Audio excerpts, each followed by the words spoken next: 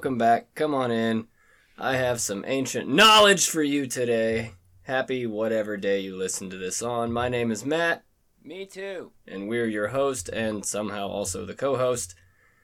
If you're new here, welcome to High Story. Here's a little bit about what to expect. I'm High, and I'm going to tell you a story. The goal of that story is to make you laugh and hopefully teach you something.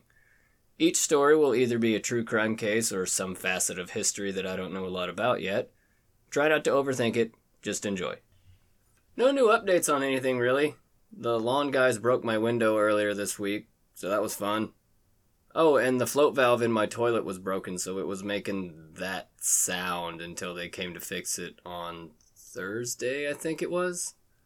And I'm going to try a new thing here real quick. I'm going to tell you some of my new favorite high snacks.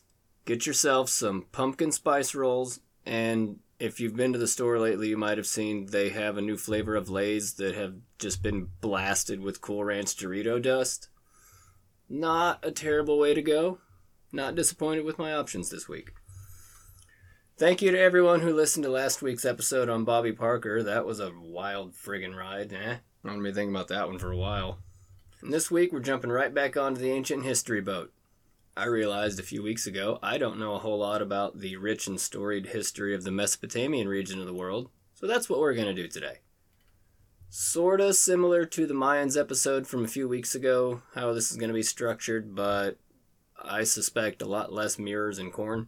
We'll go over a few different civilizations and their historical significance, the Babylonians, the Sumerians, the Akkadians, maybe a couple others. I also want to take a look at the religious pantheon and see what kind of interesting things are going on in there. And do I need to mention drugs, or is that a given for this show yet? Also, sort of a small milestone for me, hopefully one of many more to come. Today is my 10th episode. Double-digit time, hooray! Oh, and I finally figured out how to get on iTunes, so I'm on there now for sure if you prefer to listen over there. By the way, I guess I should mention, go do the free stuff if you feel like helping me out a little bit today. Moving on. On that note, if everybody's ready, go grab your time machines, if you can, and let's go learn about some really old stuff. Hear that? Getting a little fancier now. Ancient Mesopotamia.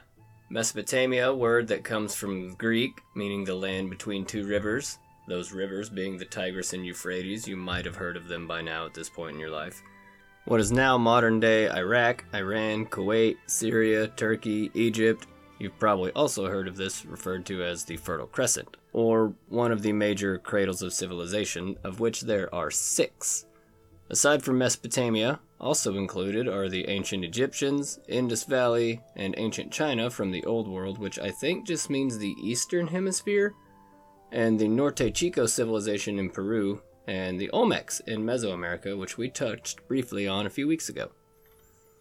Back to the Fertile Crescent. Hopefully your time machines are still fully loaded or charged, whatever it is.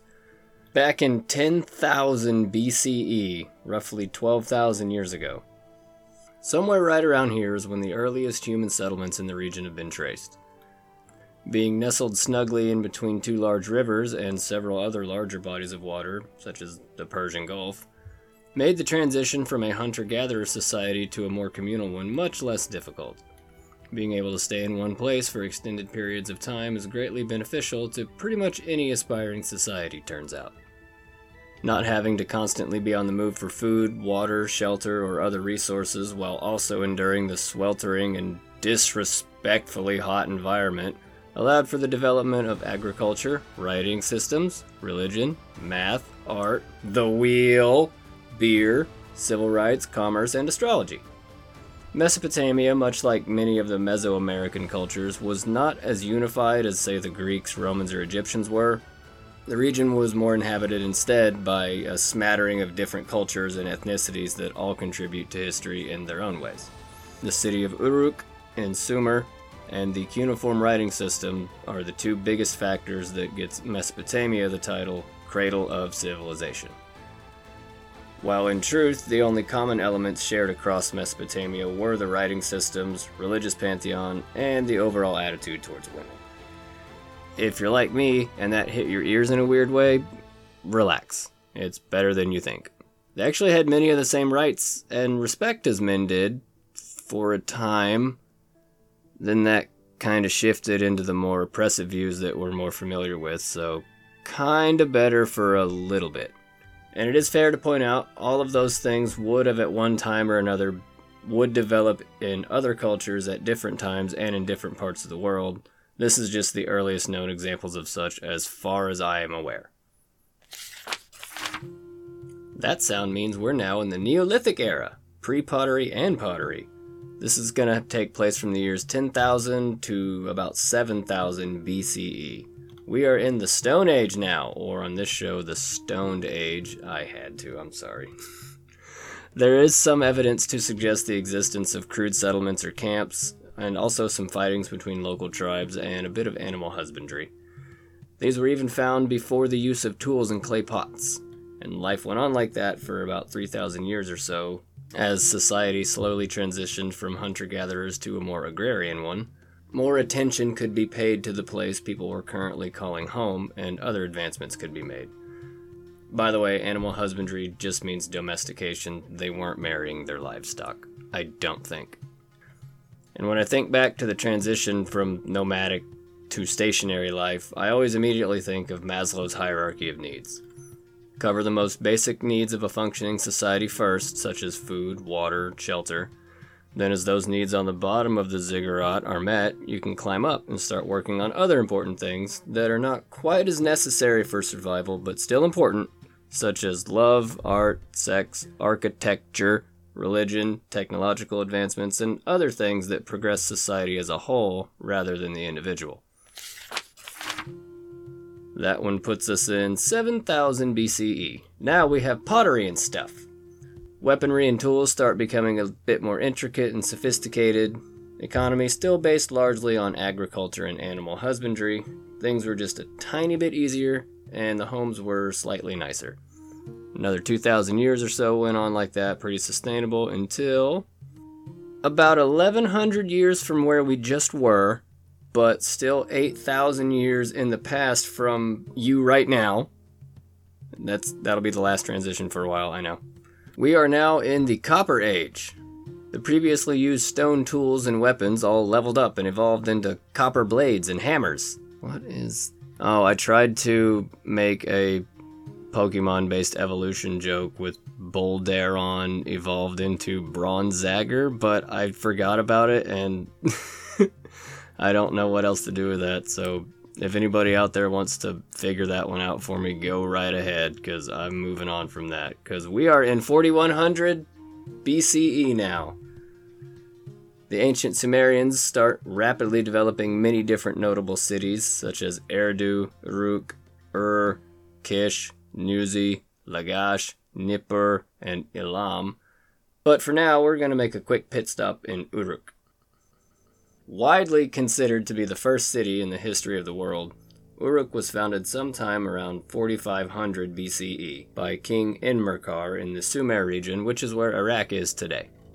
The most famous king of Uruk has to be Gilgamesh, though. His epic journey is a wild ride, and it takes the top spot as the oldest piece of literature in the world, about 1500 years before Homer's earliest works.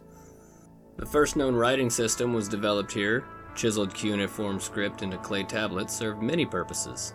Long-distance communication, business receipts, land dealings, personal signatures, math, art, science, all written in clay with a reed stylus. There's evidence of early architectural stonework and masonry, pyramids, which they called ziggurats, and there's something called a cylinder seal. Oh, these things are cool. They were a small cylindrical object worn around one's neck, and sometimes maybe pinned to a garment.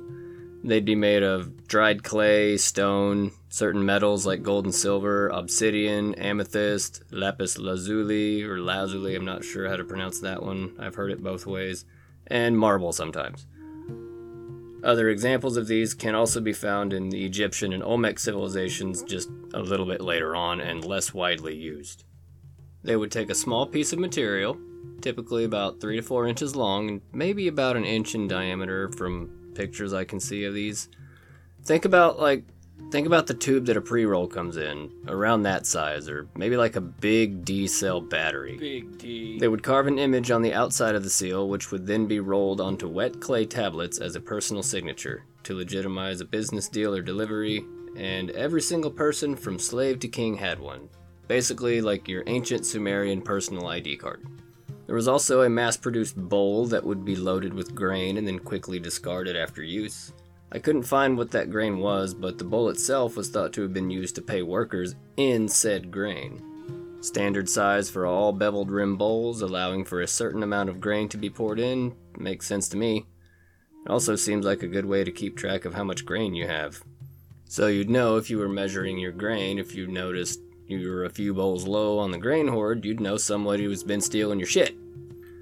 And besides those neat discoveries, the Sumerians were also responsible for the invention of, or at least credited with, a wide variety of different things. The plow, the hoe, different methods of irrigation, but I would argue the most important would be the segmentation of time as we know it.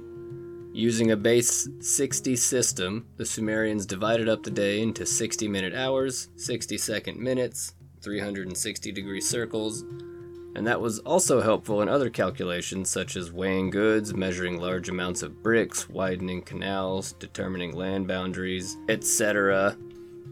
Despite the rather impressive advancements in architecture and agriculture, I don't know if I'd want to be treated by an ancient Sumerian doctor, though.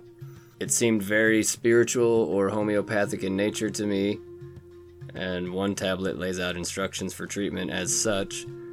A sick person would wash the affected body part with beer. Hell yeah. Wait. Then they'd take crushed up turtle or tortoise shells and mix it with honey until it formed a smooth paste, then oil up the skin and rub down the afflicted body part. Oh no. Yeah. Actually, the doctors of the time aren't often given the credit they deserve for how well they would treat patients. They had several different treatment facilities, both secular and religious. But speaking of beer, we should talk about other ways they used to escape reality. We found traces of psychoactive substances in the form of wax, resin, organic fats in old jars and pots. Cannabis was likely brought over by the Yamnaya tribe to the west and was used to treat glaucoma. They would mix it with celery and then rub it into a patient's eyes the next day, and it kinda actually worked, which is incredible to me. Many records have been found to show cannabis being used during religious trials, religious rituals for medicinal purposes, in artworks depicting gods or other deities, festivals. It's just as much a part of life for the Sumerians as it is for the shout. Opium, of course, follows the same path, except for the part about this show. No thank you to heroin. I have no plans on teaming up with the G-Mob. Then you have the blue lotus, or blue lily of the Nile. Sort of like the Mesopotamian and Egyptian answer to magic mushrooms. It's probably too dry for mushrooms to grow, so instead they would soak the leaves of these plants in wine, and then drink it, which would of course make you start tripping your genitals off, depending on who's listening, and talking to God. Hi, God. Much like the Mayan pantheon, some of this seems like stuff you'd only see if you were inside out of your mind on multiple drugs in the desert. So just put a light haze of weed smoke over the rest of this, huh? How did you get to work today? You drove? Rode the bus? Maybe you rode your bike? Maybe instead of work you ran out of snacks and skated up to the Circle K for Doritos flavored Lay's and some cran grape juice? Either way, whatever method of transportation you used probably had some sort of wheel attached to it, unless you rode a horse. And you can thank these guys for that. Archaeologists found a couple of wagons in Ur, a different ancient city from about the same time but not too far away, with some with 2 wheels and some with 4 wheels. As for the city itself, Uruk was walled off into 2 different districts. There was the Anu district, named for and dedicated to Anu and Inanna, we'll meet them later, and the Eanna district. Scholars are conflicted on the reason for the Eanna district being walled off. Some speculate that Anu watched over the city until Inanna rose up in popularity, then gave her a private section with walls elsewhere in the city. Or temples were thought to be the homes or dwellings where the gods would actually live, so the walls could also be a more symbolic gesture of privacy.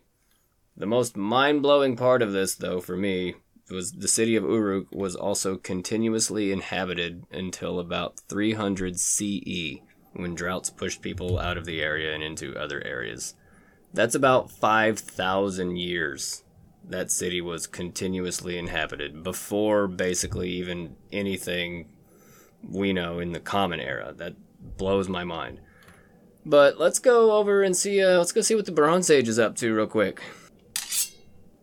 See, that one was different. The Bronze Age puts us in about 3000 to 2119 BCE, when humans first began working with metals.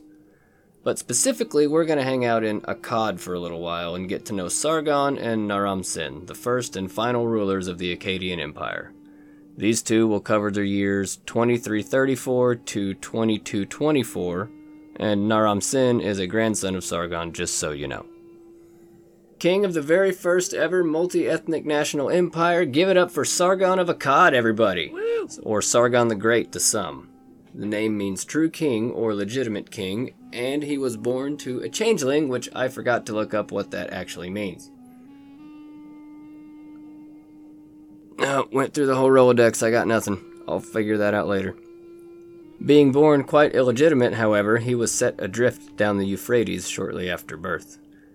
He would be found by Aki, gardener for the mighty king of Kish, or Zababa, and being in close proximity played to his benefit, as he quickly gained popularity and rose in rank, eventually earning him the title of cup-bearer. This person's role was likely to serve wine to the royal family and guests, and would therefore have a great amount of trust placed in them. I mean, you don't want some jerk to poison everybody at the dinner table, do you? No, you want to trust these people. Not long after earning the title of cupbearer, King Ur-Zababa, who sounds kind of like a cowardly wuss, places his trust in Sargon and sends him off to meet with a neighboring king, Lugal-Zagessi, who had begun a campaign heading towards Kish. Lugal-Zagessi, at this time, was also the king of Uruk, chose that as his seat of power during his reign. Ur-Zababa had become suspicious of Sargon and sent him with a letter, or a clay tablet, to deliver to the approaching threat. It's unclear if there was any other messages contained in the tablet, but it for sure told Lugal-Zagessi to murder Sargon. Then the two laughed. Lugs suggested a better idea. Come play on my team instead and we'll go kick his ass together. And then they proceed to go do just that, and Ur-Zababa runs away and hides, possibly forever. This is a short-lived acquaintanceship, however. A brief blink in time later, the two would meet on the battlefield during Sargon's conquest of the region. Sargon would capture Lugs, march him through the streets of Nippur in chains, and into the temple of Enlil, where he likely murdered Lugal-Zagessi. Probably with a sword. Over time, and not a lot of it, Sargon would conquer what he called the four corners of the universe. Conquering village after village and city-state after city-state, he eventually unified the entire Fertile Crescent, or at least a huge chunk of it, an act that had never before been accomplished. That part's only half true, actually. Lugal-Zagessi had sorta done something similar before in Uruk, just on a much smaller scale. Throne would be passed on through the family and eventually down to Naram Sin, but was occupied by Rishum and Manishtusu before that. Damn, that was tough. Naram Sin would extend the already massive boundaries of the region, expanding the sphere of influence on trade routes, stabilizing other areas with his military might, and making a pretty bold claim. See, like his gramps, Naram Sin would proclaim himself king of the Four Corners, but he upped the ante a little bit and also denoted himself to be a god, to be considered on par with any of the mightiest in the pantheons. Which one? We're getting there, but I want to check out Babylon first. I heard there's like a really cool tower and this garden thing that just like hangs there. It's supposed to be a wonder to see. We're getting there. As you might have guessed, calling yourself a god when you aren't one would probably piss off the other actual gods. Like Enlil, as you might have also guessed. I'll give you the benefit of the doubt. You're smart. He got super pissed and sent the Gutians to lay waste to the city of Akkad, who left corpses rotting in the streets and in houses all over. The Gutians brought only ruin to an empire that had lasted over a century. And for the next several hundred years, control of the area would trade hands dozens of times between a number of different rulers and peoples. The Amorites, the Hittites, the Assyrians, Sumerians again briefly, And right around now, the known history of Babylon gets underway. It's believed that Babylon may have been around long before even Sargon took control, and that he built temples there, but records don't say a whole lot until about 1792 BCE when King Hammurabi comes to power. My friends, it appears I'm going to have a visitor for the remainder of this episode. Tish has came in. Hi, Tish. She's making herself comfortable on my lap. Pardon the intrusion. The Amorite king would rule for 43 years with his kingdom of Babylonia. Hammurabi and his code would end up being one of, if not the most, recognizable names in recorded history, likely due to being included in the Christian Bible. Hammurabi assumed the throne from his father Sin-Muballit in 1792, almost 4,000 years ago, after a series of expansion efforts on behalf of the kingdom, but was unsuccessful. Forced to abdicate the throne after being defeated by Rim-Sim I, who was the king of Larsa to the south. So Hammurabi steps up to the plate, full of ideas and laws to better serve his people and improve the lives of the whole kingdom, and he does. Upon taking the throne, he erased the debt of the entire kingdom, worked towards beautifying the city and improving on public works like roads and temples. The Marduk temple was especially important as he was the patron deity of Babylon. The Tower of Babylon that I mentioned earlier had been heard thousands of times, thought to be the world's first skyscraper. A massive 7-tiered ziggurat with a temple to Marduk at the very top. Some sources that I've seen say it stood around 8,150 feet tall, or about a mile and a half. That would make it 3 times the height of the Burj Khalifa, which is currently the tallest building in the world. Fun fact, if you ride an elevator to the top of the Burj Khalifa at sunset, you can go all the way to the top and then watch the same sunset again. That's how fucking tall that building is. If it was real, I don't think it was that tall. Hammurabi's empire would be dotted with wars and campaigns and alliances with other rulers of other cities. Life back then seems like it was just a constantly shifting landscape of political upheaval, but I'm starting to come down, so let's go over the code of Hammurabi real quick, then we'll all get back up there and with a clear open mind and talk about the gods. Real quick but important distinction. Hammurabi's code was not the first written code of laws. That was actually the code of Ur-Nammu. Hammurabi's code was just more clearly defined. Law codes were written as an interpretation of the will of the gods. Citizens were expected to know what the gods would require of them and how they should behave in society. The king was merely expected to administer the gods' rule. Hammurabi's code more clearly lays out a crime and punishment system, however. The earlier Ur-Nammu imposed fines and penalties on land, but Hammurabi was more focused on retributive justice, where the crime and punishment are both held in equal standing. An eye for an eye, a tooth for tooth, blood for blood. We've all gotta die. Well, you couldn't just, make shit up and accuse other people of wrongdoing. That would be dangerous, right? You can't do that. No, that's pretty much exactly how it went. If accused, you were either thrown into the river or swam a certain distance across the river, winning innocence only if you survive or make it to the other side. This was particularly true for women, and now that little bit from the beginning is starting to go away. Hammurabi died in 1750 BCE after becoming gravely ill, and within a year of his passing, the entire empire was in shambles and quickly fell apart. Wait, what about that room over there? Oh, hey, there's the exhibit for the Hanging Gardens. Oh, nothing here but a plaque. What are these, words? The Hanging Gardens of Babylon. Okay. We can't hear you. The Hanging Gardens of Babylon, one of the 7 ancient wonders of the world, were thought to have been built during the reign of the king Nebuchadnezzar as a gift to his wife, but no proof has been found that mentions them actually existing. Oh man, they weren't even real. Why did I come to this era? Oh, it's lame. Okay, I think it's about time for the really interesting part. Okay, so now that the stage has been set a little bit, let's find out what religion was like 4,000 to 5,000 years ago. In the primordial chaos that was nothingness, Tiamat and Abzu were the first entities or deities. Tiamat was the sea, and Abzu was the groundwater.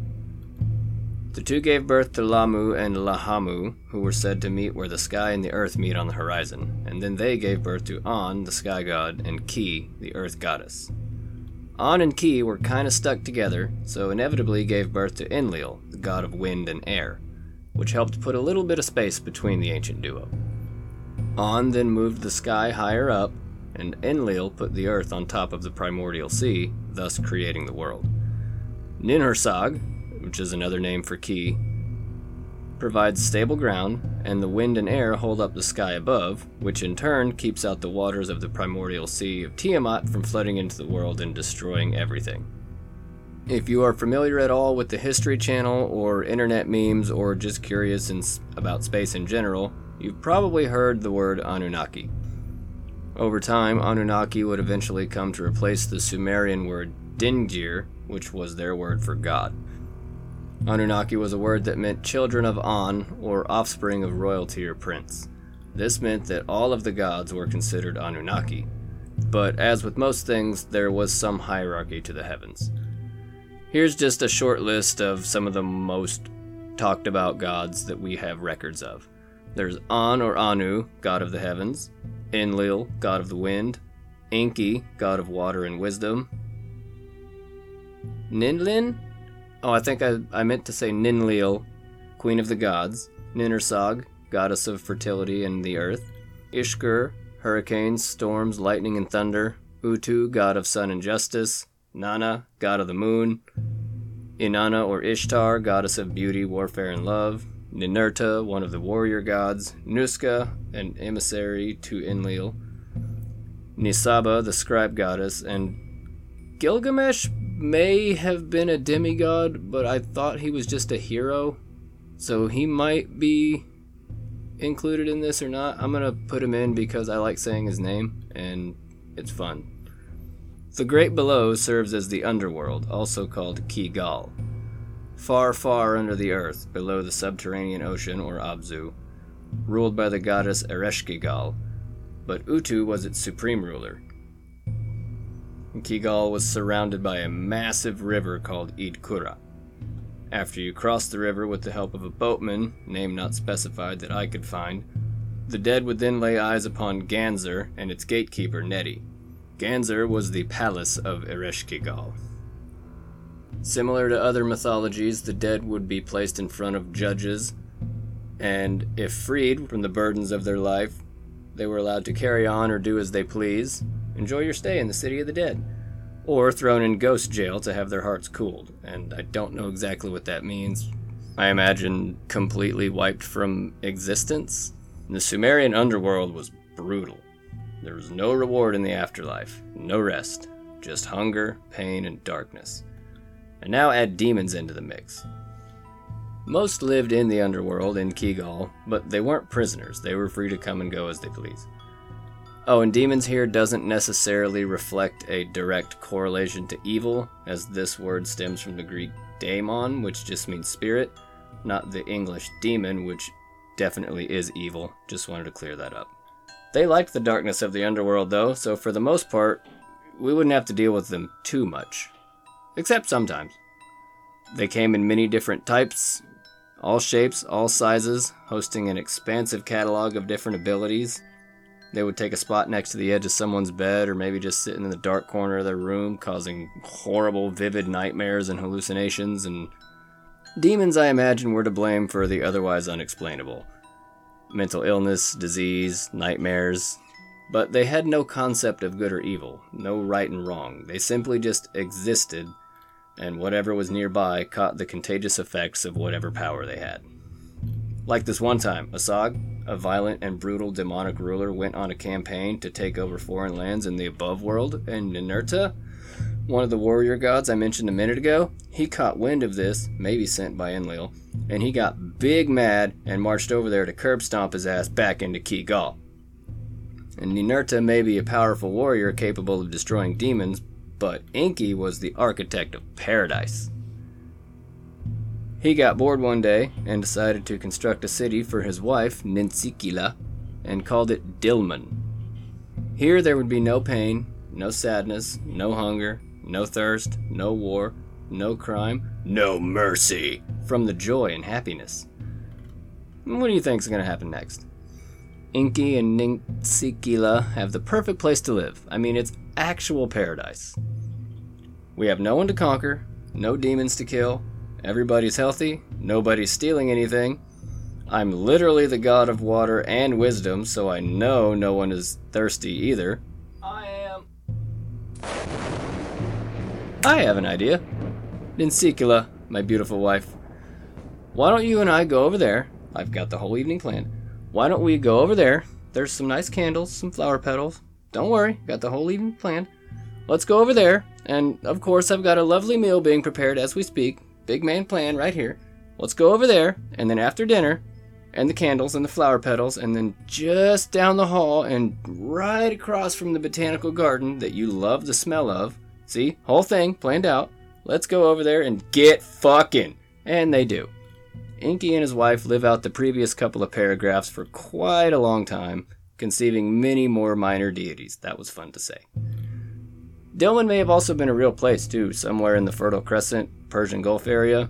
It's mentioned in several different texts, but as of yet remains undiscovered, as it probably was destroyed by a flood. So after all that god-making, Inky gets pretty tired, as one does, and decides, you know what, I'm gonna go take a nap. And all the minor gods who just built paradise for him were pretty tired before, and now pretty pissed. Yeah, what the hell, man? On. Constructing paradise is tiresome work, so they ask Abzu for help. They request some assistance in doing manual labor, and Abzu obliges and makes them some assistance. Humans were formed out of clay, not corn this time, to help with the gods in various manual tasks. The gods also got bored pretty quickly, since now there's not even any work to do in paradise. Damn humans took all their jobs, so now they start making humans with birth defects and deformities. And there's a shitload of new stuff going on right now. These strange tiny creatures that kind of look like gods, and some that kind of don't look like anything, and some that kind of just take up space, but every single one of them makes so much damn noise that it wakes up Inky, and now he's pissed. Yeah, you ever accidentally woken up Dad from a deep sleep? Yeah. Mine never did anything like this, though. Inky was so upset about being woken up by the humans and their audible worship that he said, "Fuck 'em all," and flooded the entire planet. But not before Ziusudra came with his big-ass boat loaded down with tons of animals and people and rescued everybody superhero style. They floated around for a week, and after about 7 days, the gods draw back the floodwaters. Alright, you win. And in fact, you know what? We're so impressed, we're gonna let you rule over your own kingdom back east and make you immortal. Okay? Cool. Now, after hearing of one man's ascension into godhood, Gilgamesh is a little bit jealous and rightfully terrified of the underworld and death. He wants to find out how he can become more than just a demigod, and seeks Ziusudra, who also got a new name, forgot to mention, he's Utnapishtim now. Gilgamesh seeks him out to find out how to achieve immortality. Utnapishtim sends him on a quest to find 7 Dragon Balls, a very specific plant, probably something mildly hallucinogenic if I know mythology at all, and to return it to him. Gilgamesh is unsuccessful in this quest, however, and eventually dies anyway, and now watches over Kigal as Elden Lord. As a judge. Sumerian mythology is a lot more complex and a lot more complicated than I thought going into this week, so that's all I really have time for today. I tried to fit as much interesting stuff in as I can, but there's just so much more that I had to leave out for time reasons, but I really hope you enjoyed what we did talk about today. I think my favorite things were probably the cylinder seals. Those, I kind of really want one of those now. That sounds really neat.